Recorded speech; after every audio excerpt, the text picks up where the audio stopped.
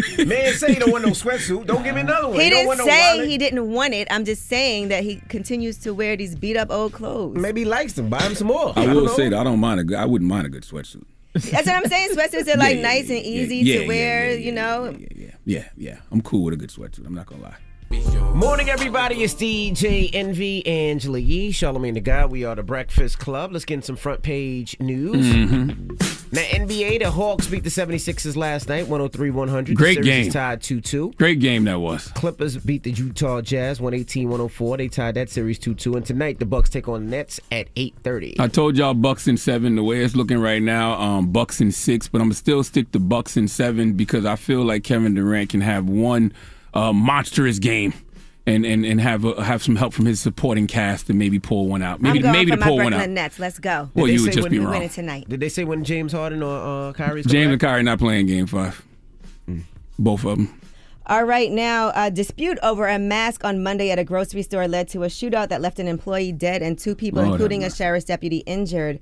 The suspect entered the Big Bear supermarket that was in Decatur, and there was an argument with the cashier over a mask. They gave a few details about the argument, but said the whole thing was over a face mask. The suspect then shot the employee, and she died from her injuries.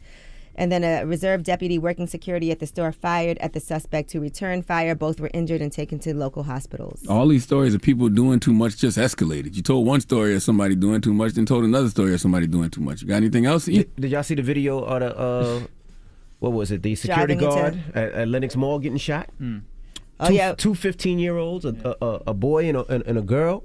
Shot the security guard at Lenox Mall trying to get to the Apple store. That's what they say, 2 15-year-olds. When they was dressed in all black and they had the gun put on my side. How crazy is that? Man, they're saying that this year is last year was a lot of shootings, but they're saying this year is already outpacing last year because people first in decades are starving. They've been hurting financially for a year and some change, and they out here in these streets. I was in Miami this weekend, and I had like people running up on me saying, "You got to do something in Miami to talk to these kids. These kids are getting these PPP loans and investing in hits on folks." I was like, Jesus Christ. All right. Well, speaking of that, they're saying this is the summer of quitting, and a lot of people are quitting their jobs and not coming back to the office. So they said more than 3.9 million people quit in April, and that's the highest quit rate since the agency started collecting that information back in 2000. The number of job postings has also hit a record high, with 695,000 more open positions than unemployed workers. So that's the trend right now. I guess a lot of people are starting their own businesses, doing what they want to do. You know, people are getting all kinds of benefits right now, so we shall see what's going to happen to get people back in the workplace. They're getting those PPP loans. And then, it's the whole talk about everybody being independent and, wanting to own your own thing. And a lot of people have pivoted during the pandemic. One person said after a year of unprecedented stress, a lot of people have been also burnt out and re-examining how to live their lives. People have had epiphanies over the past year. We all want to pursue life, liberty, and happiness, and many of us have realized our job is not the best way to get there. Yeah, and people probably feel like they don't want to depend on anybody else in case, the bottom falls out. Again, last year when COVID happened, people got laid off. They couldn't make ends meet because they didn't know how to make their own money on their own. So. And these jobs ain't paying, let's be honest. I'm not going to say that. They're paying. They may not be paying what you want, but they're paying. Yeah, not with living wage. Predatory. I mean, some people are like, I haven't had a break in 10 years. They got their master's degree, they got a good job, but they don't want to burn themselves out. Quality of life is important to people. Some people have gotten some good savings during this time. They have financial cushions because of the stock market. There's all kinds of reasons why. I always tell people you could do both. It's 168 hours in a week. You know what I'm saying? So if you're working, let's just say 40 hours a job somewhere, at least you got that. Like you got that little safety net. And then you can pursue, you got 140, 8 other more hours? No, 40 hours, 128 other more hours to pursue your dream. Some people just don't want it. They don't want to work. They don't want to do the work. Yeah, all right, well, that is your front page news. Get it off your chest. 800-585-1051. If you need to vent, hit us up right now. Phone lines are open. It's The Breakfast Club. Good morning. The Breakfast Club.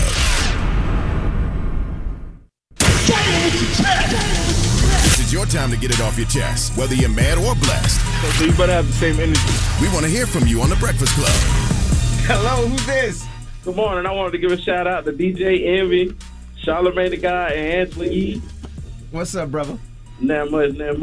I wanted to get off my chest. Envy, man, I done DM'd you. My tag is under the Life of Riding. I've been trying to get into the car show that's having in Atlanta, man, but it's been a struggle. What's been a struggle about the car show?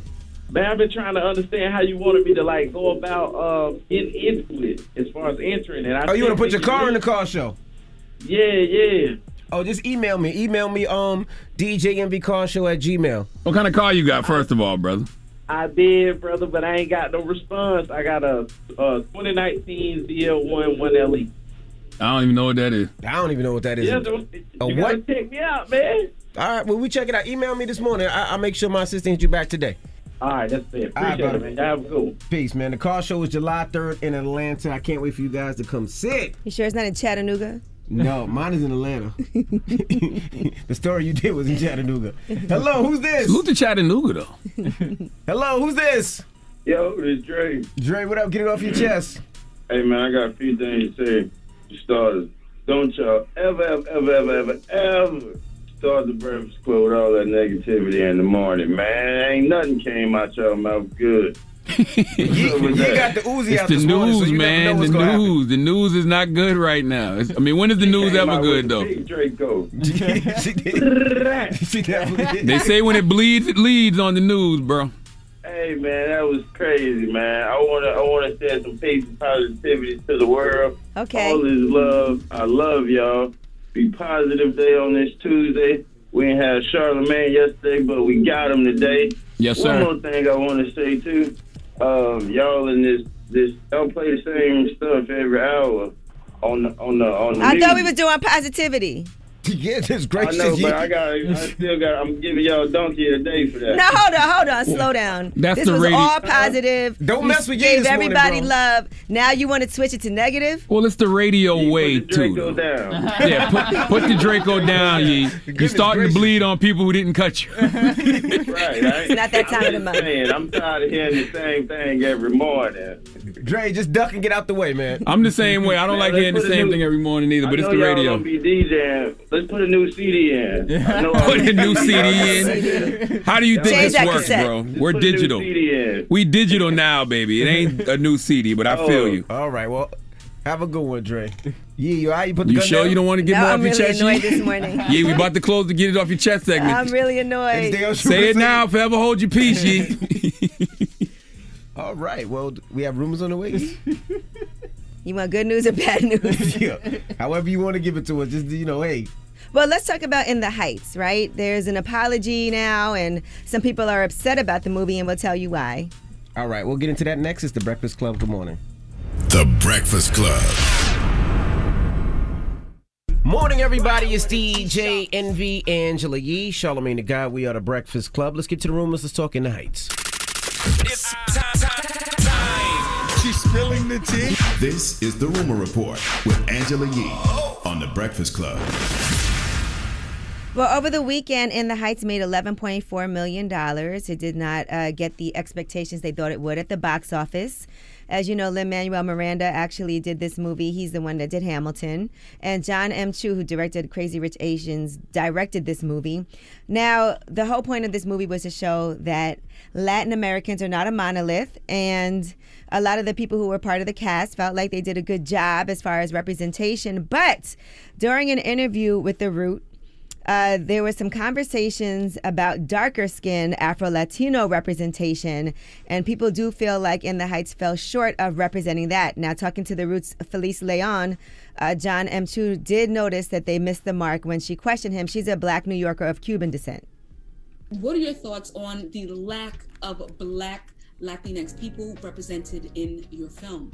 Yeah, I mean, I think that was something we talked about, and I needed to be educated about, of course. In the end, when we were looking at the cast, we tried to get the people who were best for those roles, and that specifically, and we saw a lot of people like Daphne or Dasha. But I hear you on, trying to fill those cast members with darker skin. I mean, first about the box office, I was very confused about where to watch In the Heights because for some reason I thought it was on Netflix, then I saw it on HBO Max, then I saw it in theaters, so I was confused on even how to watch it. So I guess it's in theaters and on HBO Max? Yeah, HBO Max and in theaters. And I think it kicked off the Tribeca Film Festival. And the Puerto Rican Day Parade was actually there. They kind of led the Puerto Rican Day Parade. They did a small one. They had a Puerto Rican Day Parade? Mm-hmm. I thought it was only virtual. That's what I thought. Yeah, it was mostly virtual, but they had a little small thing with In the Heights leading it. It was just a few blocks. Okay. All right, now Lin-Manuel Miranda actually wrote on social media, I started writing In the Heights because I didn't feel seen, and over the past 20 years, all I wanted was for us, all of us, to feel seen. I'm seeing the discussion around Afro-Latino representation in our film this weekend, and it is clear that many in our dark-skinned Afro-Latino community don't feel sufficiently represented within it, particularly among the leading roles. I can hear the hurt and frustration over colorism, of feeling still unseen in the feedback. I hear that without sufficient dark-skinned Afro-Latino representation, the work feels extractive of the community we wanted so much to represent with pride and joy. So he did say he is truly sorry. He's learning from the feedback. But why does that feedback have to come from social media? Like, these productions go through a lot before they hit the big screen. Like, you mean to tell me that nobody saw this beforehand? Like, all these folks that work on these productions, I mean, just in casting alone, someone had to see this and someone should have said something. Right? Yeah, I mean, that's the point. But now people, once they've seen the movie, are responding, and there it is. I feel like a lot of times these movies get it wrong too. It's like an ongoing thing. Which is crazy because there's a lot of people involved before it actually hits the big screen. All right, now Wendy Williams and Gary Owen were spotted at dinner. I don't know if it was a date or what, but they were at the reopening of Scotto's in New York City. And insiders are saying that the two of them were having a good time. You know, he had a very flirtatious appearance on the Wendy Williams show, and that's why some of this reaction has been like, okay, what's going on with the two of them? Here is Wendy Williams. Would you like to have dinner? Because here's what I'm thinking, right? We go to Fresco by Scotto, you're gonna melt. No, he's not saying yes. I'm not saying, listen, what I'm not saying yes, no on the air. That's how more rumors get started. Yeah, but I can clear this up. I got the purple chair every day. Oh, that's right. So it's like, yeah, you saw me ask him out. We went to Scotto, we had a good time. Then he took his Uber back to his hotel, and I took, my car back to my apartment. Right. Yeah, separate. Yeah. Okay, that's yeah. fine. That's awkward. Now, she also did an interview with Interview Magazine. Don Lemon interviewed her, and she opened up about life after her divorce. He asked about if her being so open about her private life affects her on-air persona, and she said, definitely when we were married, I was very happy, but I had to make sure that when he and I divorced, my life wouldn't suffer, because if my life suffered, then that meant my son's life would suffer too. I loved Kevin, and he loved me, but I was probably too much for him. I guess he found somebody who was just regular and who would cater to his every need. I tried, but hell, I got to get up in the morning. The idea that the show wasn't called The Wendy Hunter Show was a big source of problems. If somebody called him Mr. Williams, all of a sudden a sunny day would turn into a storm cloud. I'm disappointed in him, but I quickly got over that because anger causes wrinkles. Now, she also talks about her issues with past addictions, and she said the reason why Kevin had her in a sober house was because the girl he had an affair with was about to have a baby, and he needed to put me someplace where I couldn't watch TV. He took away my phone. He took away my cash. He took away everything. So that is Wendy Williams in Interview Magazine. All right, now get ready for some concerts. Are y'all ready to be back out and about? At festivals, at concerts? Well, there's going to be a 3-day show, and Kendrick Lamar is going to do a one-off show leading the Day in Vegas festival lineup. It's a 3-day hip-hop festival that's going to be in Vegas November 12th to the 14th with Travis Scott, Tyler, the Creator, and Kendrick Lamar as nightly headliners. They're going to be names like Lil Baby, Da Baby, Doja Cat, and SZA also on the bill. Lil Uzi Vert, Saweetie, YG, Polo G, Ari Lennox, Jasmine Sullivan. Sounds pretty dope. Now, Mr. Lamar doesn't just step out. No, he does not. So if Mr. Lamar is headlining a show, when is that? It's going to be November 12th to the 14th. They're saying it's going to be his only live performance of 2021. So should we assume that a new Kendrick Lamar project is dropping around that time? Now, the festival art makes it very clear that it's going to be a look back at his catalog, not something to promote a new album. Shot your stuff all day. I don't know, though. That don't sound like Kendrick. You know what I mean? I don't think Kendrick would just step out for no reason, even though it probably is a celebration of his classic catalog. I don't think he would step out for no reason. It's got to be something. Isn't Baby Keem on that lineup, too? Mm-hmm. Maybe Baby Keem's album is dropping. Yeah, Baby Keem. Baby Keem's also on Made in America. Just FYI. Baby Man is just performing his whole catalog. And I expect Kendrick don't move. Kendrick and Top Dog them. They don't just move like that. Not when it comes to Kendrick. All right, well, that is your rumor report. Something else around this. All right, well, we got front page news next. What are we talking about? Take two, Nelly Sports Bar in Washington, D.C. We're going to talk about what happened after a bouncer dragged. Are you sure? I did the story myself, okay? Are you sure it's Washington, D.C.? I'm positive. You sure it's Nelly and not Chingy? I did my own research this time. Okay. All right, well, we'll see when we come back. It's The Breakfast Club. Good morning. The Breakfast Club. Your mornings will never be the same. Angela Yee here, and did you know that the General Insurance has been saving people money for nearly 60 years? That's a long time. So if you want the quality coverage you deserve at prices you can afford, check out The General. 800-GENERAL or visit thegeneral.com. Some restrictions apply. All right. How y'all feeling this morning? Y'all all right? Man, I'm blessed, black, and highly favored. You hear me? I hear you. Okay, God is greater in me than my enemies in the world. Okay? Kumbaya. The Lord is my refuge. So who shall I fear? I don't have any enemies. Hakuna Matata. Do we need to sage the room? Yeah, let's sage the room. Let's sage the room. Did I bring any of my sage? I don't know if I bought any sage. I might have a crystal for you. Hold on, let me see. When you call somebody to do a prayer.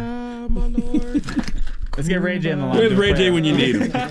I don't know what's going on in this room today. Yeah, you good? Yeah. Why am I not good? I'm just making sure. Don't shoot at me.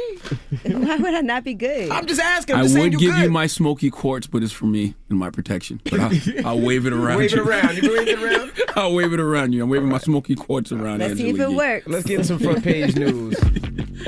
All right, now let's start NBA. Last night, the Hawks beat the Sixers 103-100. Great the Clippers game. beat the Jazz 118-104. Both series tied 2-2. Now, you have front page news. You don't want to mention that the Bucks are playing the Nets tonight? Oh, the Bucks are playing the Nets tonight at 8:30. I don't want to Let's piss you go off. Nets. Bucks and 7. I don't want to piss you Come off. on, let's go Nets. I Even though feel good about this one. It'll probably be Bucks and 6, but I'm still say Bucks and 7 because that was my original prediction. Nah. I'm thinking the Nets still got it. Now, You're the crazy. Nets about to win the whole thing. You're out of your minds. Tell us the story about Chattanooga. I mean, D.C. Go. All right, now, a viral video of a young black woman being dragged out of Nelly's Sports Bar sparked a protest on Sunday night and caused to boycott the establishment. Keisha Young, she's a 22-year-old college student at Morgan State University, has identified herself as the woman in that viral video. It shows a security guard dragging her down the stairs head first. And it's not clear from the video why she was dragged down the stairs and removed. Now, on Monday, Nelly's did say they fired the independent security vendor that they hired for Pride Week, and they are investigating the matter. They said it's ongoing, and we will cooperate with any law enforcement investigation. However, we do not need to wait for the investigation's conclusion before we take decisive action. We offer a heartfelt apology to all who witnessed the horrific events of this past weekend. No matter what behavior occurred prior, nothing warrants mistreating and disrespecting one of our guests. Here is what Keisha Young had to say. It was an altercation in there. They was trying to get some other people out because somebody else brought a bottle in there. Somehow I got mixed up in the altercation because I looked like somebody else, and I got hit and dragged down the steps. I didn't do nothing wrong, and that's all I remember. Is first walking up the steps and getting dragged right back down the steps. That is so crazy. Yeah, I love those brothers who jumped on that security guard. I don't care what that sister did. It was another way for security to handle that. And if you see a woman being dragged down the steps by her hair, you should absolutely, positively intervene. Absolutely. Like, come on, that could be your mother, your sister, your daughter, your friend. Like, come on. Now, the establishment, I know they fired security, but they should pay for that young lady's, that young woman's college. She's at Morgan State. I don't know how many years she has left. Pay for that and set her up for the future. She was embarrassed. She was dragged out your establishment. That video went viral. She's going to have some type of trauma. Take care of that woman. She did nothing. Well, she is absolutely pursuing a positively nothing wrong, lawsuit, and she will file a police report against the security guard. And this is not the first time Nelly's has come under fire for concerns. The activist group No Justice, No Pride organized a boycott in 2018 after patrons noticed a Blue Lives Matter flag flying above the establishment, and they did apologize after that too, and said they learned a lesson about racial inclusivity, and they were planning to make the space more welcoming. And that's emotional trauma she has to live with forever. You know how many years of therapy she's going to have to go through just having to relive that moment over and over, especially because it's viral? Nobody black or minority should go to that establishment. There should be no DJ that should be allowed to DJ in that establishment. No artist should perform in that establishment until they take care of that young lady. All right, now a woman in South Africa has reportedly given birth to 10 babies. At one time? Yes, and that's a new world record. She actually gave natural birth for 5 of those 10, and then 5 via cesarean section. I don't believe it. She did. And that was no in vitro and none of that? That was just natural? I don't know, what she did, but who she gave gave you the birth story? to the 10. I did this one myself. You sure? I did this one myself. Okay. You sure she don't have 10 kids over a span of 30, 40 years? 7 boys and 3 girls. She said, I'm happy, I am emotional, I can't talk much. If you see the picture of her, cite your sources. How much do these kids weigh individually? They got to be small. They got to be like 1 pound, 2 pounds. This one South African official confirmed the births to the BBC. And so, yes. Woo. How do you feed all? You cannot possibly breastfeed all those babies. Now, a human is not cannot physically breastfeed 10 children. And they beat out that couple that they have a show 9. on. Yeah. Mm-hmm. There's a couple that has a show on, I believe it's TLC or one of them shows. And they have, let me get their name, Dion DeRico, the DeRico family. What about Octomom? How many she had? 8, right? She has 8. Yeah. But her husband's in vitro. The DeRico family did all theirs natural, but not at one time, though. One time is crazy. Well, last month, another woman gave birth to 9 babies. At one time? Yeah. Oh, my God. Octomom kids should be grown now, isn't he? Yeah, they should be. Where they at? Where they reality show? I don't know. All right. Well, that is your front page Where's news. the Octa Kids reality show? Why are you so obsessed with Octomom? I'm just asking. Like, I want to know where those kids at. Wait, I want to hear their story. They should be old enough to talk now, right? They should be, I'm so sure they're old enough to talk. I'm sure they can speak now. There's actually an Octomom Kids now. Really? Mm-hmm. Oh. All right. Well, when we come back, Kevin Hart will be joining us. Kevin Hart has a new flick that comes out this weekend called Fatherhood, and we'll talk to him about everything. So don't move. It's The Breakfast Club. Good morning. The Breakfast Club.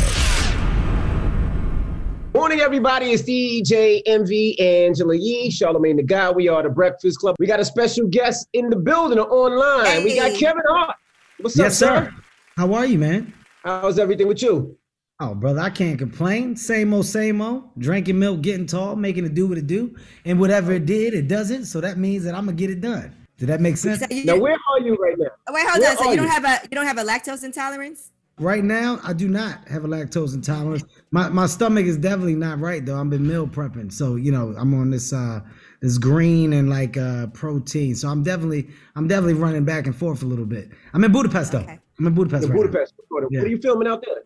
I'm filming a movie called Borderlands, a movie for Lionsgate based off of a video game, a very successful video game that has Borderlands 1, 2, 3. I mean, they got about between 50 to 80 million users that actively play this game, and they decided to create a movie out of it. So it's myself, Kate Blanchett, Jamie Lee Curtis, and Jack Black. We are the leads of the movie. Ariana, Flo. I mean, we got a great cast, directed by Eli Roth. It's good. It's exciting. Something else that I can throw my audience on a loop with. It's a different. Budapest, for people that don't know, how is Budapest? If you had to describe it, because I've never been there. So, what is Budapest like? Budapest is in Hungary, and it's two separate places. So you have Buda and Pest. It's actually separated. So you got Buda, Really? then on the other side is Pest. But the scenery out here, the architecture out here, the history is unreal. So the locations that you find to film in are just like nothing you'll ever see. It's a movie that's kind of got a sci-fi twist to it. So these locations play a very significant part. Is that the movie you were training with Navy SEALs for? Yeah, I am responsible for all action in this movie. I am playing the character called Roland. And Roland is a soldier. So the director wanted to throw the audience for a loop. He wanted to cast me. And in casting me, we agreed that I would take this serious and go a completely different route. So I trained with some Navy SEALs. I did some high intensity weapons training and really got down with military. So in this, I really am the role of a soldier. I'm combat, hand-to-hand weapons, etc. So I can't wait, for people to see it, because it's going to have a major shot. 105.1. And that's what we wanted with the part. That is very exciting, though, to be able to have those abilities now. Yeah, I'll somebody up. I know some stuff. Fatherhood. Fatherhood. Yes. First of all, I know you're missing your kids. If you're in Budapest, when's the last time you seen the babies, the kids? But they're out here with me. I had them come out here with me, man. Yes, one school. Kevin's got, I don't know if you noticed, but Kevin has a lot of money. Yeah. And he can, bring family. Once school stopped, I had the family come out. When you have the opportunity to film in these type of places, I think it's important to try to give your kids experiences that they can hold on to. So my kids love working on sets when I'm on sets. My daughter's interning for me right now. My son, he's in love with the world of action and stunt development and choreography. So I had my son come out, work with the stunt team a little bit, just in learning and understanding and just watching what I do. So it's one thing just to see the star that's attached to the dad. It's another to really understand the work that goes into it. So I've worked very hard on just making sure my kids understand how movies are made, how they break down, and how significant the roles are that the entire crew and cast play. In this case, they get to see it firsthand. But it's a great time. This movie Fatherhood is one that's very near and dear to my heart. It's a true story based off of this guy named Matt Loughlin, and a crazy turn of events that he had in life. He was married. Him and his wife were at the happiest point of their lives. She was about to deliver a baby. After delivering the baby, his wife passed away on the delivery table, and it sent him in a crazy whirlwind where he didn't want to live. He didn't know what his purpose was in life. And the journey of his progression as a father and his love for his little girl through that progression is a story that he wanted to tell, and is one that we put on paper and made a movie about. And, you know, when I found out about the movie and the role, I wanted to make some changes to it, of course, but I wanted to stay as close to his story as possible. And we all agreed on the changes. And I loved the story and the opportunity because I felt it was the best time to change the narrative attached to a Black man as a father, you know, on the big screen. When we're portrayed on the big screen, we're always on drugs, off drugs, in jail, out of jail, not around, can't be found, or we show up last minute, and it's a story of why. And, you know, this is one that kind of has a positive message and through story, right? Where you root for this guy, you understand the guy, but the love between he and his child are what really give him reason and want to go on. So it's a drama. It's a real change for me. It's something that my audience is going to see, and once again have the opportunity to go, wow, it's me checking another box in my career and just trying to stay on that road of progression. So I'm excited for people to see it. It's going down. The trailer, tearjerker, just watching all of that. And it brings up so many things. Like, we've been talking a lot about maternal health care too, right? And women dying, you know, during childbirth, after childbirth, and how dangerous that is, especially for Black women. That's something that we've been having all kinds of conversations about. And then, of course, like you said, just being a single father and raising your daughter. What kind of connection did you have with your on-screen daughter while you guys were filming? It's insane because a lot of the emotional strings that I had to tug and pull from, you know, I put myself as close to the position that Matt was in. And, you know, I can only imagine. I can't imagine. But I tried to, you know, put some type of picture in my head as to what it would be like if it were me and my little girl. And, you know, a lot of those tear-jerking moments are because it's real. It was real for me in those scenes. And I really went there by thinking along those lines. And, you know, Melody, my co-star in this film, the little girl, she was so good, and our chemistry on camera and off, it just kept getting stronger and stronger because we spent a lot of time together. But that bond between a father and daughter, or just a child in general, when worked, it's unbreakable. It's a bond like no other, man. And I can say for me, I used a lot of my real life experiences as a parent to pull those emotions to help me stay true to this storyline and make sure that I was in a grounded space of reality where people could believe and really relate. And I can say confidently, this is my best performance on screen in my career. This is pound for pound the best work as an actor that I've done thus far in this movie. All right, we got more with Kevin Hart. When we come back, it's The Breakfast Club. Good morning.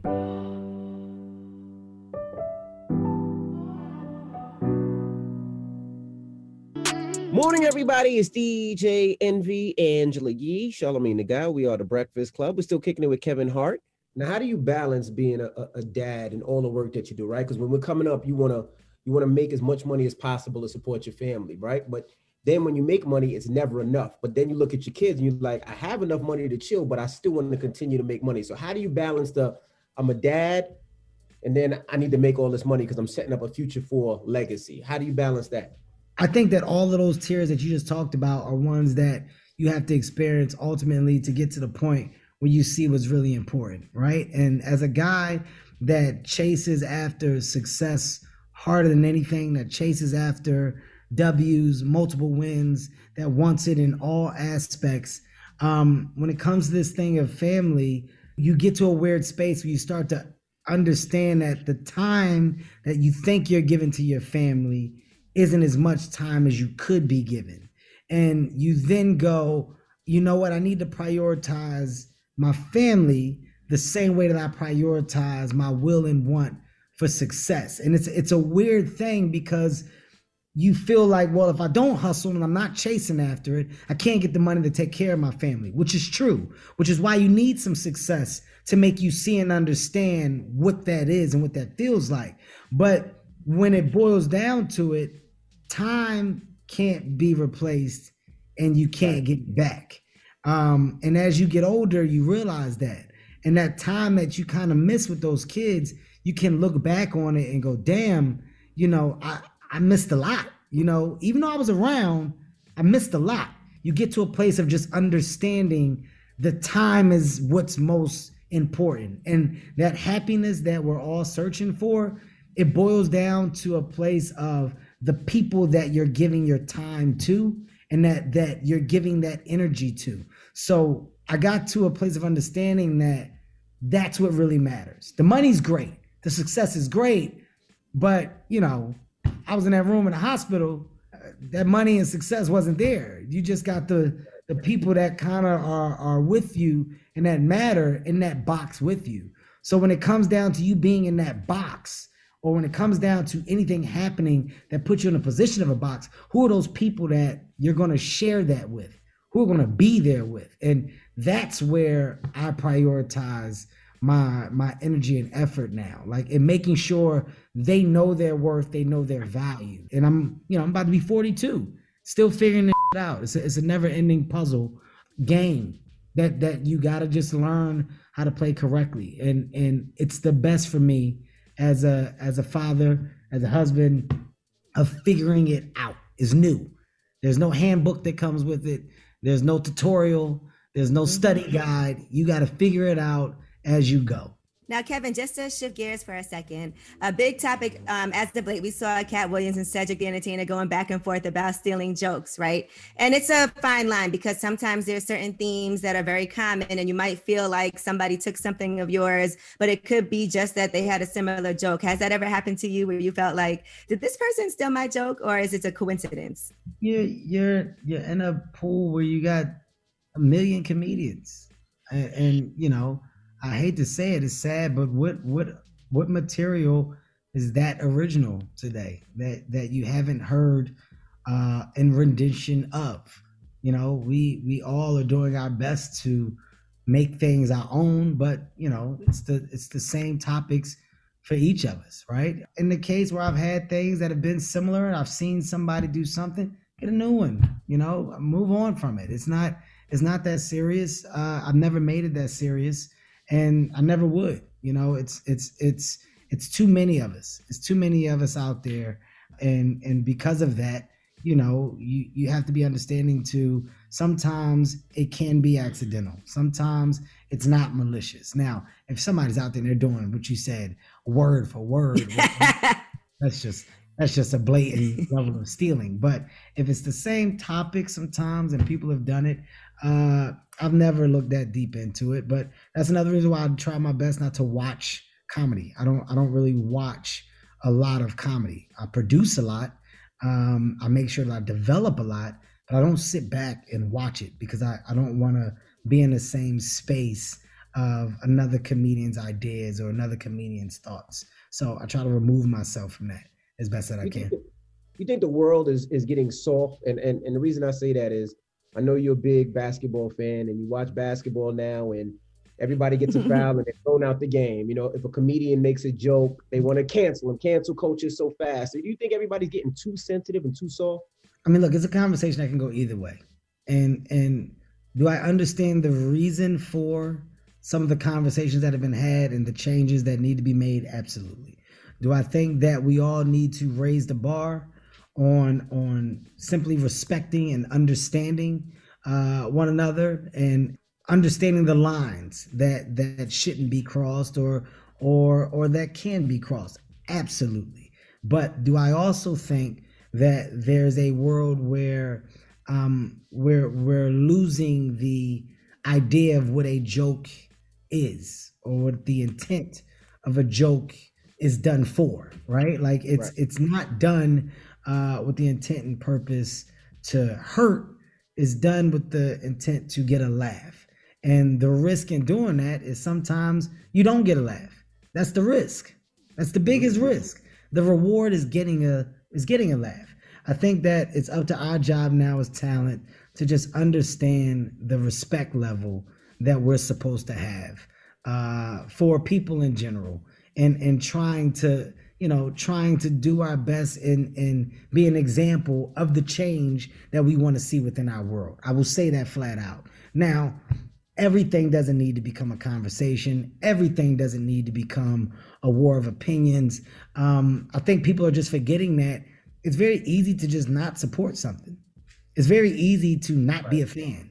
It's very easy to change the channel. It's very easy to not watch that movie. It's very easy to say that this person isn't for me. I think we forgot that.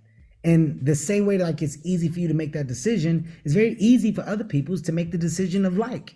It's very easy. Some people like coffee, some people like tea. It's a choice. It doesn't matter. It's not that serious. And I think we're forgetting about the decision. We're forgetting that just because you don't like it, it doesn't mean that you have to voice or express your level of dislike in a way to where it now is destructive, in a way to where it's now offsetting to others that do like. That now creates this conflict that sometimes doesn't need to be had. So, I think eventually we'll get back to a place of just remembering who you're fans of and who you aren't, right? It's very simple. I mean, I don't dislike country music, but I've never listened to it. It doesn't mean that I'm not a fan of it, but I can't tell you a song. I can't tell Little Nas X. I can't tell you his music. I know who he is. I know, the song that was a hit, but I'm saying it doesn't mean that I dislike it. It's just not for me. Right, I've made the choice to say that's not my cup of tea. It's nothing wrong with that.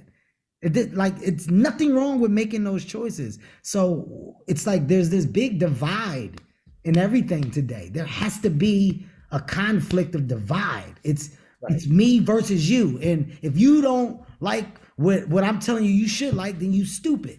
And I don't get it. If you can respectfully disagree. Yeah, like you think he's funny, you dumb. He the funniest. He not. It doesn't matter. It's a person to person choice. All right, well, don't move. We got more with Kevin Hart when we come back. It's the Breakfast Club. Good morning. Morning, everybody. It's DJ Envy, Angela Yee, Charlamagne the Guy. We are the Breakfast Club. We're still kicking it with Kevin Hart. Yee? I saw the Bill Maher situation where he weighed in on something that you said about white power and being at an all-time high. He took it very literally. And literally. I meant what I said, though. I wasn't wrong about what I said. It wasn't a thing. And if he felt that I was, that's fine for him.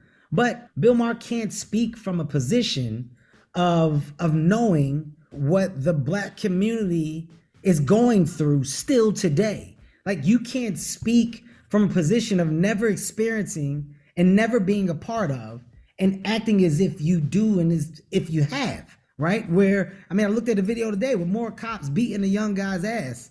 They broke this kid's ribs, 8 of them holding him down, his name in the ribs. Yep. It's still happening. So to my point of what I was saying to Bill Maher, there is a high level of white privilege that we're still seeing on display.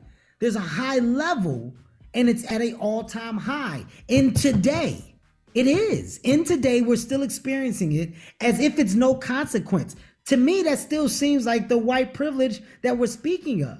If we're saying, oh God, these senseless murders are happening. Oh my God, this Black man died. Oh my God, this Black man was killed. Oh my God, this Black woman was killed. And then you still continue to see it. It's almost as if, so what, there's no consequences. So that's what I'm speaking of. When you see the white women that are now confident with saying to Black people and Black women, you go back, you Black. It's a reason for that.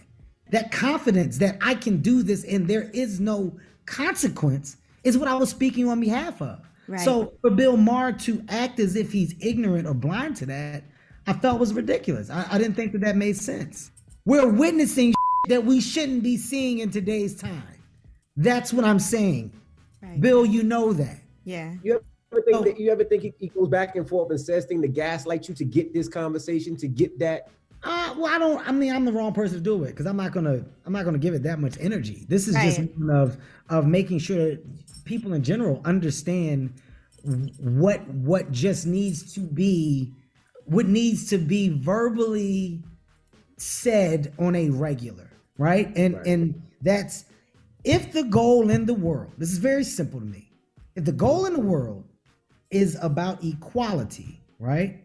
That means we have to understand the unfair gap in between that's prohibiting the surge of equality that we're all looking for, right? Because we feel like there's a significant disadvantage. We're starting way from behind and we're not getting any help to close the gap. So because of that, we're frustrated, we're angry. Because of that, we feel like we're being suppressed still. That's a part of the problem. Help us close that gap. This is what minorities, black and brown people, this is what we're talking about. About from the start, there was a significant advantage for the white culture. You started out way ahead. There's no reason why I'm still giving financial advice in black communities about a checking and a savings account, because all we have is check cashing places and liquor stores. That's not a coincidence. We're set up to lose. We're not set up to win. So when you get older and you start to see this, you speak on it so that you can try to make other people more aware. That's all it is. So when you say things that show that you're still unaware, by going back and making a reference like you did and taking what I said so literal and equating it to the days of, of water fountains for blacks and hosing black people down and sicking dogs on them, well, you're making my point. Right. You're making my point. But it's one where I think we are seeing more corporations take responsibility in making sure that they have a diverse identity in-house. We're seeing more board changes where there's black personnel that's being involved. In a lot of the place of business that I play in entertainment, I'm seeing much more color on sets, much more opportunity. We're seeing women progress. We're seeing change. Yes, we are. But is it anywhere near where it needs to be yet? No, it's not where it needs to be. What do you tell your son, back to fatherhood, what do you tell your son now? He's a teenager, he's about to get his license, he's about to start driving, he's about to get on the road. And, what do you tell your son? I know the neighborhood that I live in, and seeing me drive through that neighborhood is okay because of who I am. Right. But they don't know my son. They don't know my daughter, right? So the attachment to my child in whatever vehicle is not the same as if it's me. And those conversations with cops are different. They are. They are different. I don't care what you say. It's not the same. Right. It's not the same in any way, shape, or form. The questions, the assumption of what are you doing here? Why are you here? What are you doing up here? Those questions are real. So when you act as if they aren't, and when you act as if it's not a true matter that really needs to be not just handled, not just addressed, but changed for the comfort and safety of people and their loved ones and their kids. Like, that's a real thing. The gamble of, all right, man, my baby driving this car at night, they go on the said thing. Please, God, don't let nobody stop them at night and think it's a situation where they go to ask for papers of registration and my kid's the one that reaches, and it becomes, why are we thinking like that? Why is that the immediate thought? And is that even a thought for the other side? It's not. No, not at all. It's not. And that's the problem. That's what we're saying is a problem. That's what we're saying is an issue. And that's the frustrating thing that I think the high volume aren't truly allowing. You're not letting it register. You're not letting the discomfort register through the real actions that we're seeing on display. And yes, the internet can take it and blow things up. And we see a lot more than maybe we would have ever seen. But I swear to God, it is a consistency behind the same narrative. And that's a problem. That's what I was speaking on. Nothing more. During the pandemic, I seen you picked up bike riding. Yeah. Now, what got you on the bike, and when are you coming to New Jersey to do some real riding up the real hills, not the flatlands that y'all do in LA? No, we got canyons. We got canyons. We got some real canyons out there. We got real canyons out there. Schaefer and Fred told me you wasn't like a hilly hill guy. That's no, Schaefer right now Schaefer honestly was in the space where I wasn't with Schaefer. I said, Schaefer, I'm gonna leave you alone until I'm ready. But I can go do a comfortable, I can put up anywhere between the 27 and 30, 32, 34 with some hills and stuff in it. Now, if you guys got a crazy cadence and you know, y'all got a different rhythm to you. You know, like I'm gonna have a conversation. I got no problem with saying, text me the trail.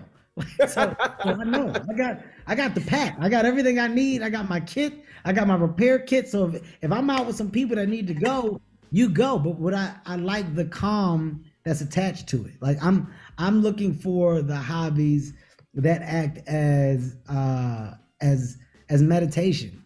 You know what I mean? Like the same thing that running was for me. Running is you, yourself, and just a calm. That bike is the same thing. You get out there with a nice group, everybody ride.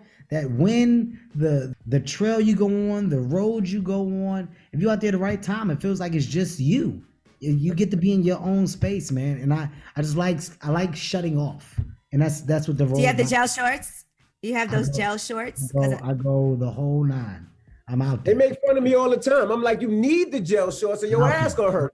I'm out there. I'm out there in the whole 9. Leotard, framed up. That's right. Giving you what you wanted in life. I'm confident about it. I'm good. So when you guys get off the bike, are you walking funny? No, man, it's a thing. If you're part of this lifestyle, it's a thing. There's no shame. You're good. Like it's good. You can't even let the straps down on a leotard after a ride and feel good about it. Throw your flip flops on. You know, as if you clicking in. I'm also clicking in. I'm the real deal. I seen you fall. I definitely did. In the beginning, it was tough. I was in that driveway. Oh man. Well, Fatherhood is out this weekend. Make sure you go check it out. And we appreciate you checking in. Be safe, man. It's in the family I love and all that, man. Yeah, always. Kevin, we do always appreciate you checking in with the Breakfast Club. It does mean a lot to us because, you know, you are going to be a billionaire by the time you're 45. Hopefully you'll still be checking in at that time. Listen, I'm never going to change. I'm not going anywhere regardless of the success. I love you guys. You guys have been riding with me forever, which is why I'm going to do the same in return. And to all the listeners or the watchers, please, guys, Friday, the 18th is going down, Fatherhood. I promise you, this movie does not disappoint. I promise. You're going to walk away with an amazing message, with an amazing amount of feel good at the end of the day. And lastly, I really do mean it when I say live, love, and laugh. We don't have that much time, man. Wasting our time on this goddamn earth and doing it in a negative space, it does none of us any good. So try your best to adapt that good energy, man. That positive energy is the best flow. Point blank. Fatherhood, just in time for Father's Day. That's right. Appreciate Kevin Hart, The Breakfast Club. Good morning. The Breakfast Club. Your mornings will never be the same. I hate interviews on Zoom. I just hate it. I do too, especially when it's our guy Kevin Hart. Kevin Hart energy is always pure, and it uplifts everyone around him. I'm mad I missed that one. All right, well, let's get to the rumors. Let's talk BET Awards. Listen up. It's just in. All the gossip. The Rumor Report. Gossip. With Angela Yee. It's the Rumor Report. The Breakfast Club. Well, are y'all ready for the BET Awards? Taraji P. Henson is going to be hosting, and Queen Latifah is getting the prestigious Lifetime Achievement Award. So get ready to watch that on Sunday, June 27th at 8 p.m. Now, so it's going to be live. Those are two very good selling points. I'm already sold. Taraji P. Henson hosting and Queen Latifah getting a long overdue Lifetime Achievement Award. I'm there. All right, you can also now vote for the 2021 BET Awards Viewers' Choice Award. The theme of this year's show is Year of the Black Woman in honor of their contributions to the culture. Okay. Yay. Dropping the clues bombs for black women. All right, Jennifer Lopez and Ben Affleck have been pictured kissing as the return of Bennifer is here. There were paparazzi photos in the New York Post that showed the two of them kissing while enjoying a meal with members of J-Lo's family at Malibu's Nobu Sushi restaurant. They just picked up right where they left off. Mm-hmm. Yeah, I mean, they have history. They were engaged. He don't deserve that, though, especially after how he ruined Batman. What? I'm serious. Just the fact Ben Affleck ruined Batman. He don't deserve J-Lo. Why you get a prize for ruining Batman? I mean, they've been together before. I'm sure they're very comfortable with each other. He saw an in and he went in. Yeah, that's what happens. That's why you can't slip up, guys. All right, Bernie Mac's daughter is talking about two actors who she would like to play Bernie Mac in a biopic. They did announce at the Tribeca Film Festival that movie is going to be coming. So the two people who Janice McCullough said that she would like to play her father in that movie are Aldous Hodge. You know Aldous Hodge from he played MC Ren in Straight Outta Compton. He's also going to be playing. He's also going to be playing Carter Hall Hawkman in the upcoming DC Extended Universe film Black Adam. Yeah. And he was in Underground, Jim Brown, and One Night in Miami. He was in Hidden Figures. So she said Aldous Hodge, and she also said YouTube star Mark Phillips. She would like to see play her dad, Bernie Mac. I don't know Mark Phillips. He has 4 million followers on YouTube, and I saw that he saw what she posted and said he said honored to even be considered as someone who could possibly play the role of the legend Bernie Mac. Well, if she knows him and he got that many followers on YouTube, I'm sure he's a star. Because, boy, them kids love those YouTubers and TikTokers. They definitely do. Keep acting like they don't matter out here if you want to. Yeah, she said that she loves Mark Phillips and she feels like he would be a great candidate. And she said the energy that he has on YouTube reminds her of her father. And a lot of people on Twitter agreed with that. Ooh, I got to go check him out. What's his name again? Why'd you say it like that? I don't know if he's single or Because not. you said, man, knock it off. You saying his energy is like Bernie Mac? Mark Phillips is his Y'all name. are ridiculous. Oh, we ridiculous. Yeah, I want to see his talent, okay? If Bernie talent. Mac's daughter You wanna is see saying his that this talent, man all right. reminds her of her father, that's a big claim. I want to go see. Ooh. Yeah. Y'all are ridiculous. What? All right, now Kenya Barris is going to be making his feature directorial debut. It's going to be a Netflix comedy film starring Jonah Hill. And Jonah Hill and Kenya Barris are going to co-write and co-produce the project. So it should be interesting to watch. It's going to be the first time he's doing, like I said, a feature debut, but he does, of course, have directing experience with some episodes of Blackish, and he also was supposed to direct the Richard Pryor biopic, and he's going to be writing and co-producing that with Richard Pryor's widow, Jennifer Lee Pryor. All right, Dr. Dre and Jimmy Iovine are opening a public high school in L.A. That's pretty dope. It's called Regional High School Number 1. So right now, that's the name of it. It's not clear if that's going to change or not. Students who don't live in that area will be provided with transportation. Now, Jimmy Iovine spoke about this in the LA Times. He said this is for kids who want to go out and start their own company or go work at a place like Marvel or Apple or companies like that. Dr. Dre said his desire is to inspire the younger me. He said this is something new and different that might excite the kids and make them want to go to school. So it's like a art school or? They said it's not necessarily, it's not a music school or anything like that. It's trying to help bring out creativity. Yeah. So it could be in anything that it is that you want to do and that you're passionate about. I love anybody that opens a school, man. Dr. Dre, Jimmy Iovine, Jalen Rose, LeBron James. I think owning a school, I think Diddy owns a charter school too, right? Yep. Owning a school is a different level of bossness. That's different. Yeah, so congratulations to them. You got to help Dr. Umar, man. I'm serious. I want Dr. Umar in that conversation. Okay? Yeah, he said he just needs some got the brothers building. to help build out some of the stuff that You he just needs. need the infrastructure, man. He needs some electricians. He needs some plumber. He needs some contractors.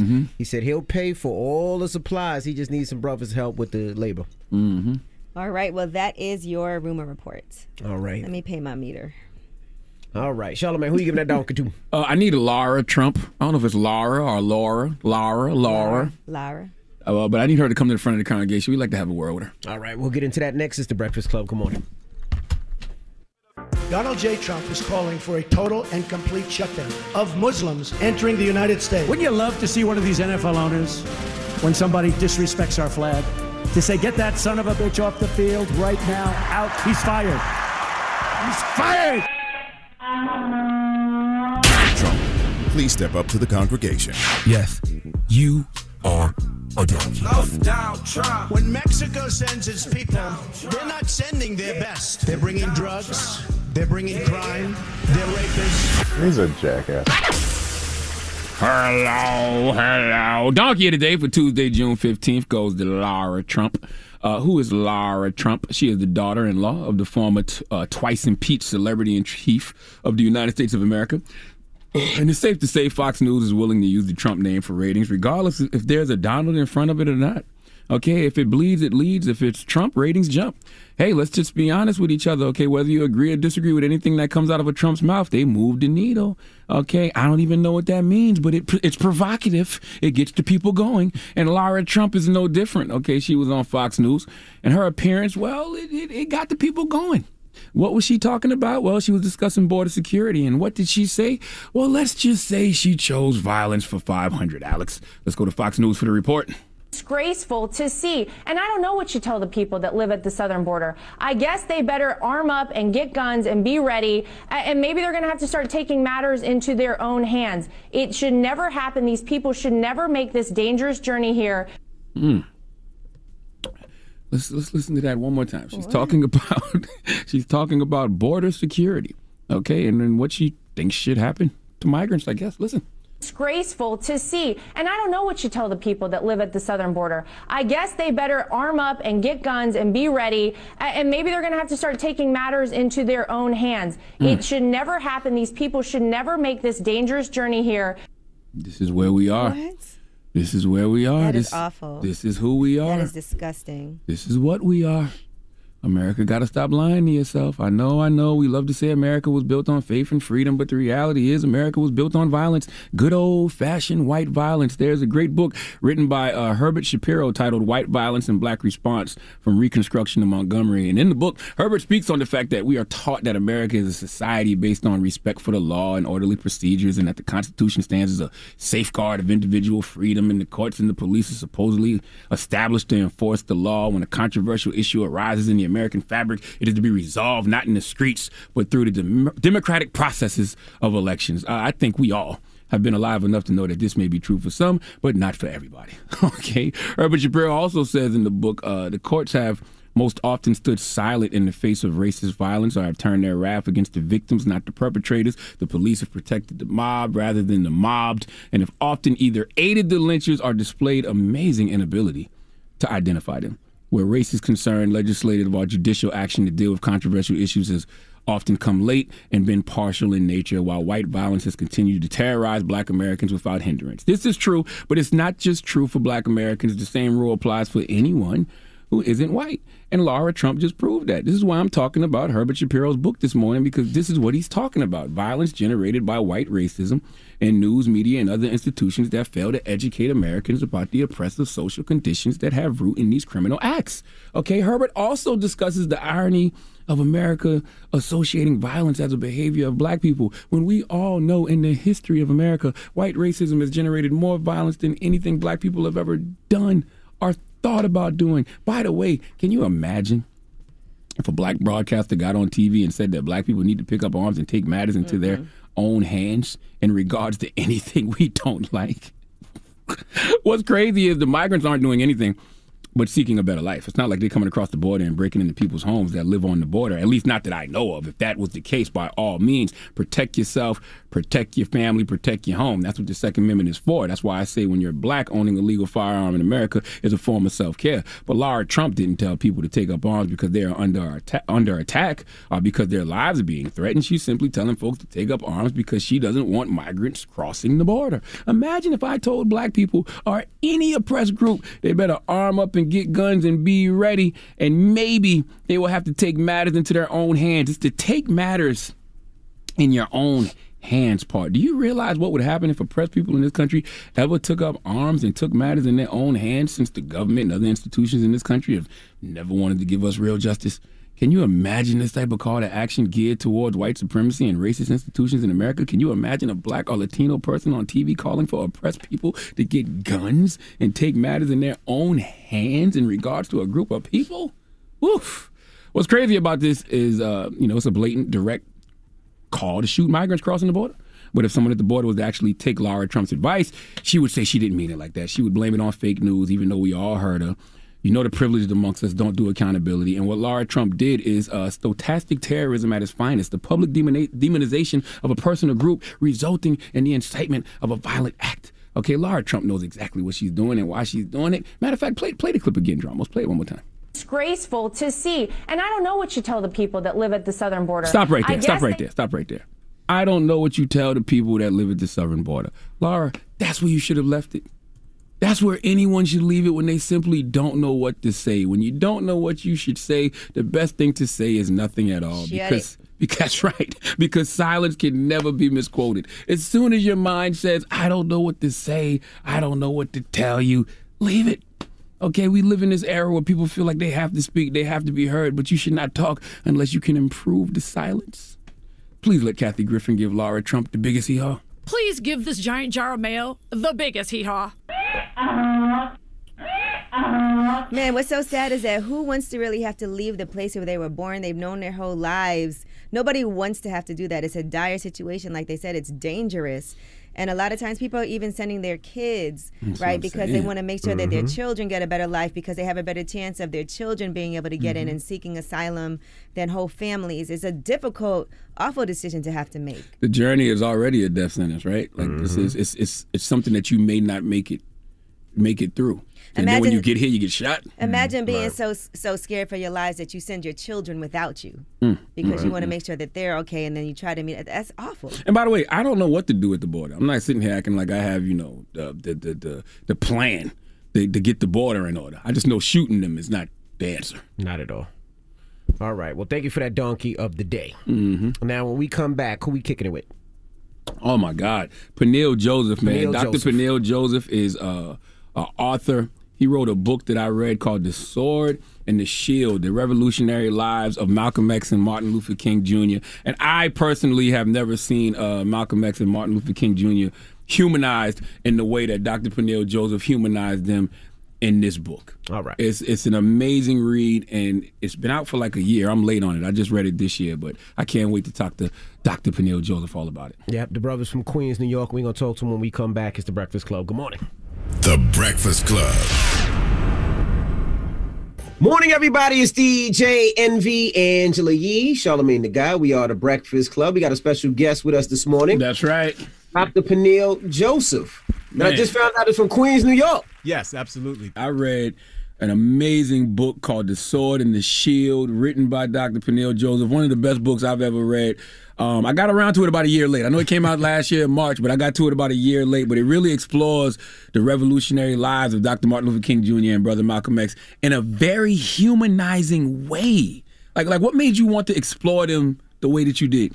Well, I've always, I'm going to say what Muhammad Ali said about Malcolm X. He said, I fell in love with Malcolm X when he was debating people and talking to people about Black history. So I fell in love with Malcolm X by the time I was 8, 9, 10 years old. The Eyes on the Prize documentary series came out. And this is before Denzel's brilliant movie came out in 1992. I was 19 when that movie came out.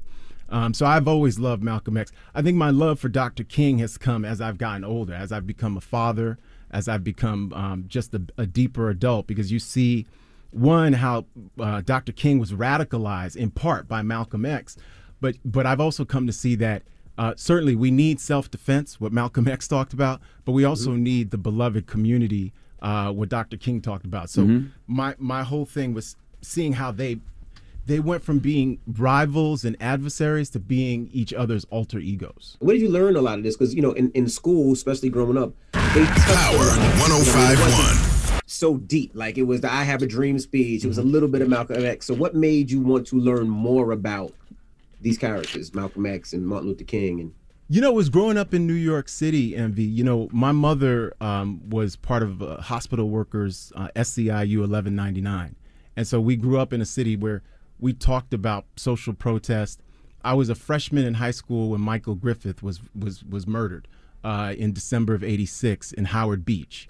A white mob chased them out into the highway, and the brother was just destroyed by a fast-moving car, and was trying to figure all this stuff out in New York City. So this is before David Dinkins. This is when Eleanor Bumpers, who was a black grandmother, was murdered by the police in her own home. And so all of that got me interested. But then certainly Eyes on the Prize premiered in New York in 1987, 88 on PBS, Channel 13 over here. And we grew up in a New York City where Channel 5, before Fox News, we used to watch the drive-in movies. And you think about Wu-Tang, they talk about Shaolin. 3 p.m. on Saturdays, this is before cable, this is before everything, we used to watch kung fu movies, right? So it was this idea of you were watching kung fu movies, hip hop. Run DMC lived on Hollis, right up the hill. So we used to see Run DMC. We used to be able to go to shows. They used to play at times right in PS 34 Park. But there was all this racial segregation. Ed Koch was the mayor of New York. Ronald Reagan was the president. All that got me interested in Malcolm X. First time I read about Malcolm, my mother had the autobiography of Malcolm X in the house, and I read that, and that just got me going. Man, how old are you? Because you talking like you 50-something. You look like you in your late 20s. He was born in 72, bro. 72. Okay. Yeah, I'm 48. Okay, I'm wow. 48. Man, what you vegan? A lot of water. A lot of water. Been practicing yoga for 23 years. Okay. And all that good stuff. Yeah. Now, what does the metaphor in the book's title, "The Sword and the Shield," refer to? And I'm glad you asked that. So we usually think about Malcolm X as the political sword of the Black freedom struggle. And I even write in this book, Malcolm served as Black America's prosecuting attorney. Mm-hmm. So he was prosecuting the United States for crimes against Black humanity that dated back to racial slavery. Dr. King is usually thought of as the shield. He's America's apostle of nonviolence, where Malcolm is Harlem's hero of self-defense. We think about the ballot or the bullet speech. We think about Malcolm with a rifle by a window, and that's an iconic picture. What I argue in The Sword and the Shield is that both Malcolm and Martin are both. Malcolm X is not only the political sword of the Black community, he becomes our prime minister who goes to Africa, That's right. the Middle East. He becomes El Hajj Malik Shabazz, and he wants to build a beloved community as well, but one that's rooted in truth, and the truth of not just racial slavery, but our West African and our African heritage. So Malcolm is a Pan-African all day, every day, but he's also a Muslim. He's also a radical internationalist. King is not just somebody who's a man of peace. He's a man of peace. He's a man of God. Both of them are men of God. But King is also this nonviolent revolutionary. King becomes so revolutionary after Malcolm X's death, he's no longer on speaking terms with the president of the United States, because he comes out against the Vietnam War, and he starts to say things like, all white Americans have unconscious racism. He says the halls of the U.S. Congress are running wild with racism.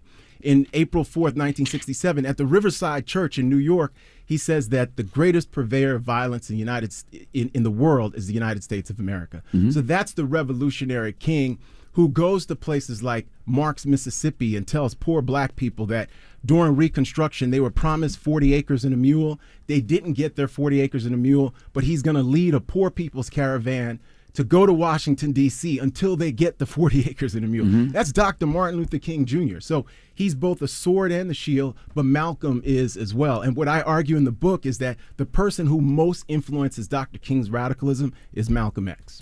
Charlemagne always talks about how Malcolm X and Dr. King spoke. Do you think they were assassinated because they were possibly going to join forces and come out together, and that would just be too much power? Well, I think they definitely are assassinated because they represent a threat to the American political system. I think that they would have gotten together. They spoke together once on March 26, 1964 at the U.S. Senate. But one little known aspect that I get into in the book is that Malcolm saw King in Harlem December 17th, 1964. He was sitting next to Andrew Young, a former mayor of Atlanta, a former UN ambassador, and he heard Dr. King give a whole speech after King won the Nobel Peace Prize. And not just that, he speaks about that speech in Harlem a few days later and says that it was a terrific speech. He's impressed. And he goes to Alabama to visit with Dr. King. And Dr. King's in prison, and he visits instead with Coretta Scott King, Dr. King's wife, and really political partner. We think of Coretta Scott King as just his wife. She's a brilliant organizer, political partner, intellectual. She's his better half. Let's face it. And so when we think about Malcolm was ready to join forces with King, but on his own terms. He wasn't going to do the same thing. Malcolm always believed in Black dignity.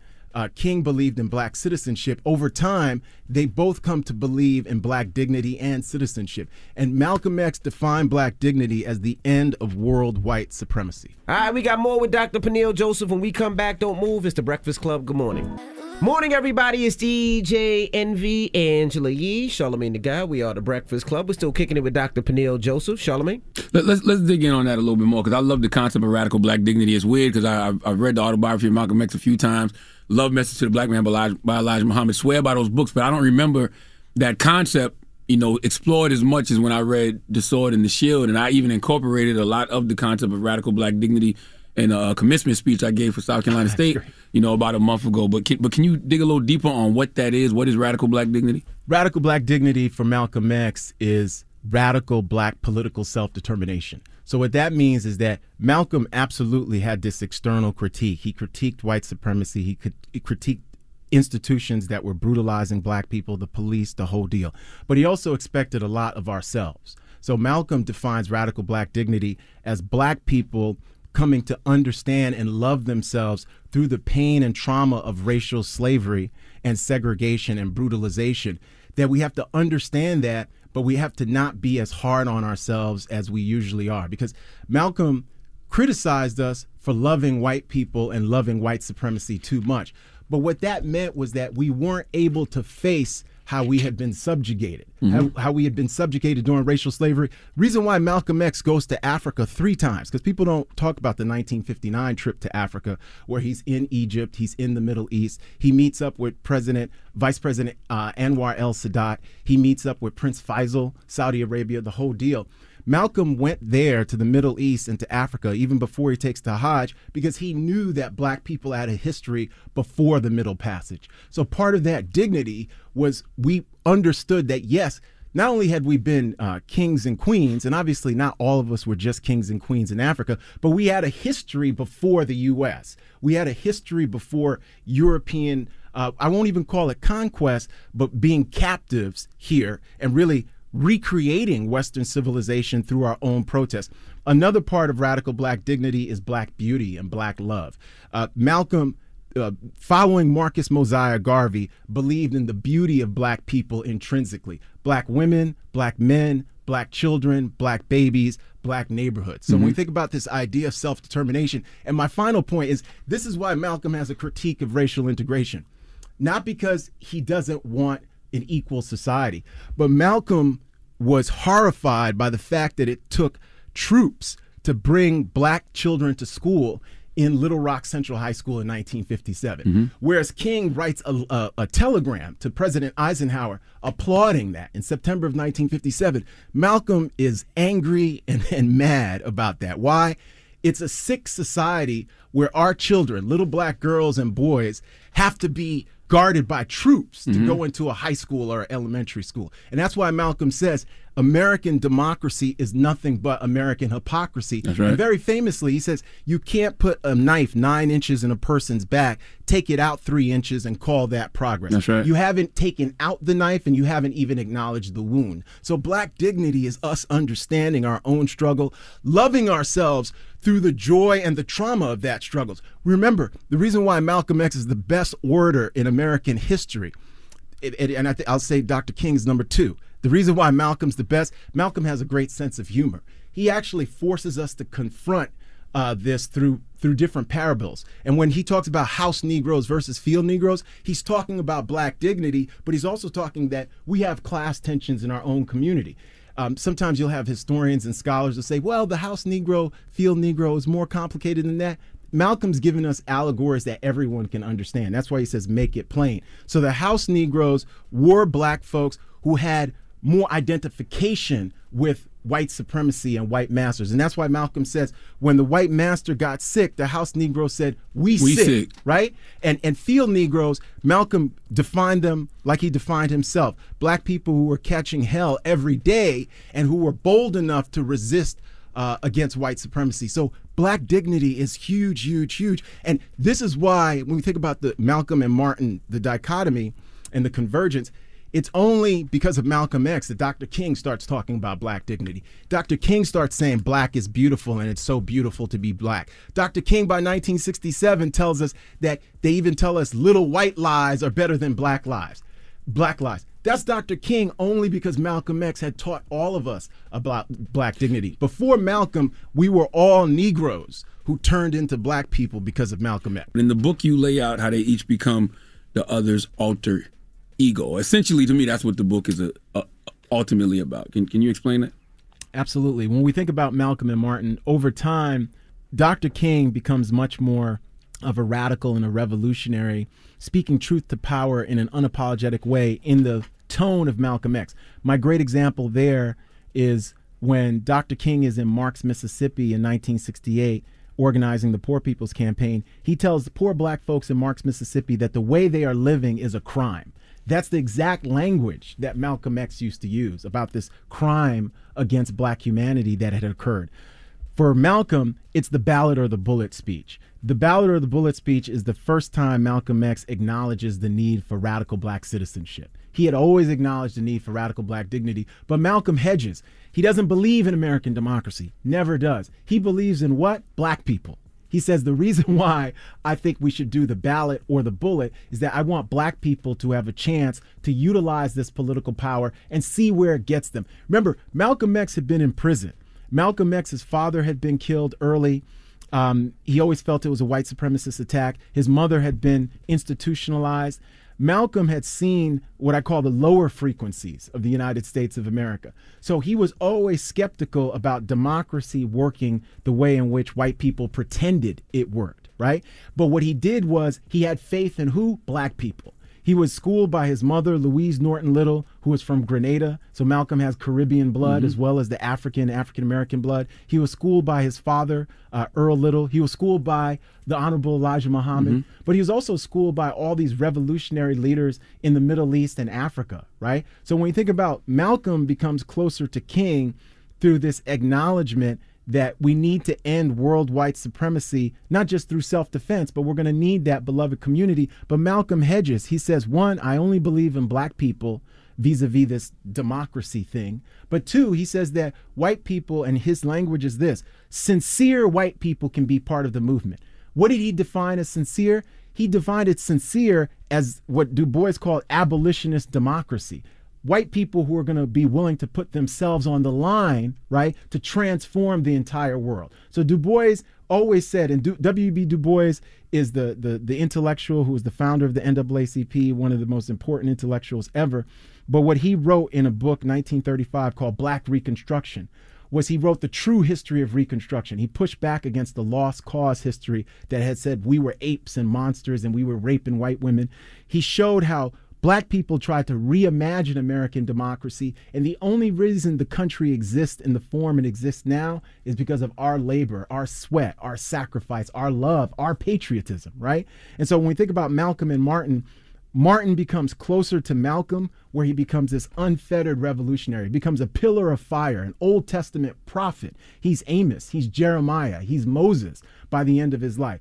And Malcolm becomes closer to King, where he starts to say that not only is he a prosecuting attorney, he becomes Black America's prime minister in the last year of his life. Malcolm X had an office at the United Nations. Malcolm X could go and speak to Prime Minister Kwame Nkrumah in Ghana. He could speak to Nnamdi Azikiwe in Nigeria. He could speak to Muhammad Babu, who's the prime minister of Zanzibar. So that's when he becomes closer to Dr. King. So they really converge, and you could see the love and admiration that Malcolm has for him when he tells Coretta Scott how much he admires her husband in Selma.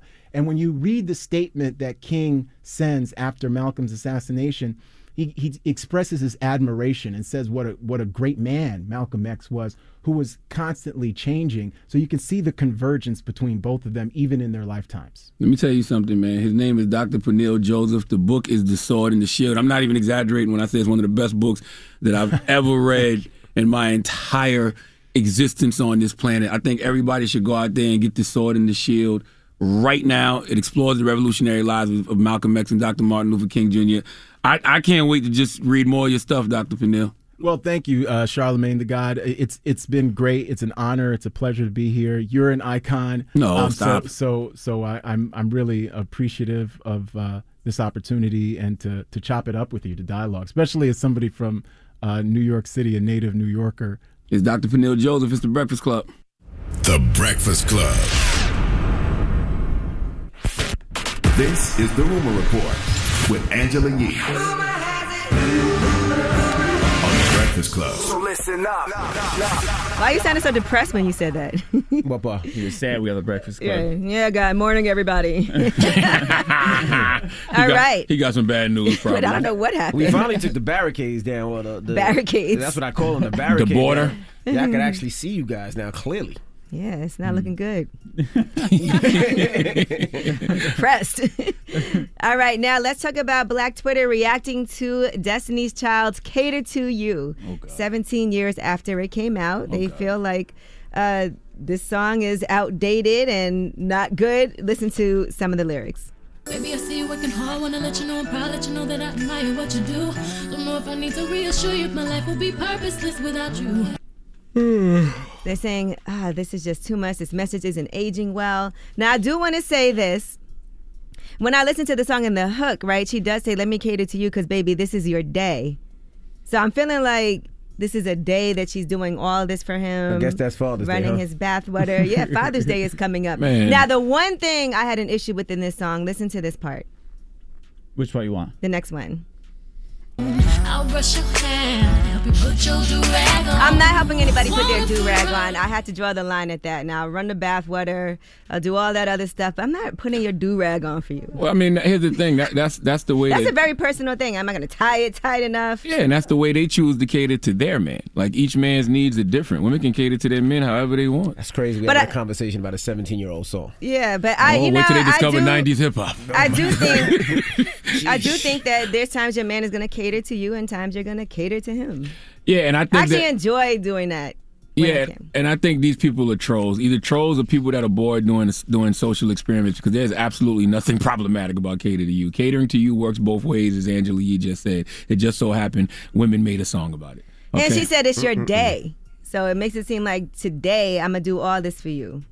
Can we get into Scrubs and Pigeons next? Can we do that one next? And by the way, if you're not God. catering to your man, it's probably because you simply Did you haven't. just All Lives Matter the song?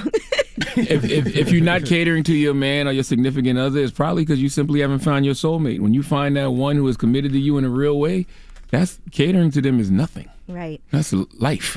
Okay, now Joe Exotic is launching his own cannabis line from jail. So if you guys want to get that, you can get some of his Joe Exotic cannabis. Would y'all want to smoke on some of that Joe Exotic? No, that's not the exotic I like smoking on. Probably got meth in it. Definitely probably got meth in it. Yeah, I'm not messing with that. All right, now James Harden has been appointed to the board at Saks. He's an independent member of the board. He has made a minority investment in the company, so he's going to bring his expertise to help grow high-potential consumer brands combined with a unique perspective as a notable fashion enthusiast. Smart. Yeah, Very that's smart. dope. He's going to need something to do because they $1 and $7. I didn't even know Saks was still open. I thought they were closing. A lot of them did close down, but there's still some open. Maybe they're regrouping. But yes, they have closed it in some locations. It's like 3. All right, now Chrissy Teigen has issued an apology after this whole bullying scandal that she had. If y'all remember, she at first apologized to Courtney Stodden, TV personality Courtney Stodden. And this is for some things that she said to her back in the 2010s and into 2011. Stodden, when at the age of 16, married 50-year-old acting coach Doug Hutchinson. Stodden is non-binary. They're now divorced. And Stodden was saying as a child, back in retrospect, it was clear during their marriage that she was being abused by an adult man, but she was widely considered to be someone ridiculous and mockable. And people called them the child bride. They made a lot of jokes at their expense. And Chrissy Teigen also harassed and bullied her. And Courtney Stodden pointed this out. This happened when she was only 16. She said, at the time when I needed help, I was being abused. And she talked about the tweets that Teigen sent to her. She said, I hate you. And Stodden said it really did affect her at the time when you have somebody like Chrissy Teigen being childish and bullying children. Now, since then, Chrissy Teigen has apologized. She got off of social media. Now she's written another apology letter called Hi Again. And she said, I've apologized publicly to one person, but there are others and more than just a few who I need to say I'm sorry to. I'm in the process of privately reaching out to the people I insulted. It's like my own version of the show. My name is Earl. I understand they may not want to speak to me. I don't think I'd like to speak to me. The real truth in all of this is how much I actually cannot take confrontation. But if they do, I'm here and I will listen to what they have to say. And she did go on to end it with, I was a troll, full stop, and I am so sorry. Now, Michael Costello, who is a designer from Project Runway, he says that he was also bullied by Chrissy Teigen. And he posted, I didn't want to do this, but I cannot be happy until I speak my mind. I need to heal. And in order for me to do that, I must reveal what I've been going through. I wanted to kill myself, and I'm still traumatized, depressed, and have thoughts of suicide. He said that Chrissy Teigen actually also sent him messages. There was some post that accused him of being a racist, but it was photoshopped. And Chrissy Teigen then he posted the DM conversation. He said, Chrissy, can I call you? Because she posted it thinking it was real. And she said, no, I do not have anything to say to you. You will get what's coming to you. And he said, Chrissy, I've never called anyone the N-word. Those fake images were photoshopped from a former disgruntled employee. And she said, good luck with that, LMAO. Hope that story keeps your already dead career going. And good racist people like you deserve to suffer and die. You might as well be dead. Your career is over. Just watch. Lord have mercy. All right. So she hasn't apologized to him directly yet, but we'll see how she responds to that. Well, that's a prime example of everybody gets a turn. Like, at some point, this cancel culture comes for everyone. That's a fact. All right. Well, that is your rumor report. All right. Shout out to Revolt. Everybody else to mix is up next. Let's go. Morning, everybody. It's DJ Envy, Angela Yee, Charlamagne the God. We are the Breakfast Club. Yes, now, shout out are. to Kevin Hart for joining us this morning. Fatherhood is in theaters, and Father's Day, by the way, is this weekend. That's right. Not in theaters, but on Netflix. It's on Netflix. Great content for Father's Day weekend. Very good placing, Kev. Juneteenth is also this weekend. Yep, Juneteenth is Saturday. June, Yep, the June 19th. And you know what? There's this huge event that's going to be happening. It's going to be live streamed, but in person at Brooklyn Bowl with Earth, Wind, and Fire performing. You know, I love that. Now Rogers and Chic, India Ari, Darius Rucker, Aloe Black. Amanda Seales is hosting it, and JB Smoove. So Amanda going to be in New York? Yes, apparently. She'll be Really? there on, I think it's going to be at Brooklyn Bowl. They're filming it on Wednesday, and then they're going to stream it. Okay. That's dope. And also, shout out to Peniel Joseph for joining us. Man, Peniel Joseph, if you have not read Sword and the Shield, or if you want to listen to the Sword and the Shield on Audible, please do. It's about the revolutionary lives of Martin Luther King Jr. and Malcolm X, and it just explores their humanity in a way I haven't seen their humanity explored. So salute to my guy, Peniel Joseph. Okay. All right. When we come back, we got the positive note, so don't move. It's the Breakfast Club. Good morning. Now, Charlamagne, you got a positive note? I do, man. I want to salute Queen Anita Kopax. She has a book coming out called Shallow Waters. It is the second release on my book imprint, Black Privilege Publishing. It'll be out August 3rd. It's a young adult fiction book about the African mermaid Yemiya. But I saw Anita Kopax post this morning a quote that I think is incredible. And she said, "You can't F up anything that is meant for you, so stop being so scared of what will happen. Trust your intuition and let your heart and soul guide you on this journey. I promise you, you cannot mess up anything that is meant for you." I agree. Breakfast Club, bitches! Y'all finished or y'all done?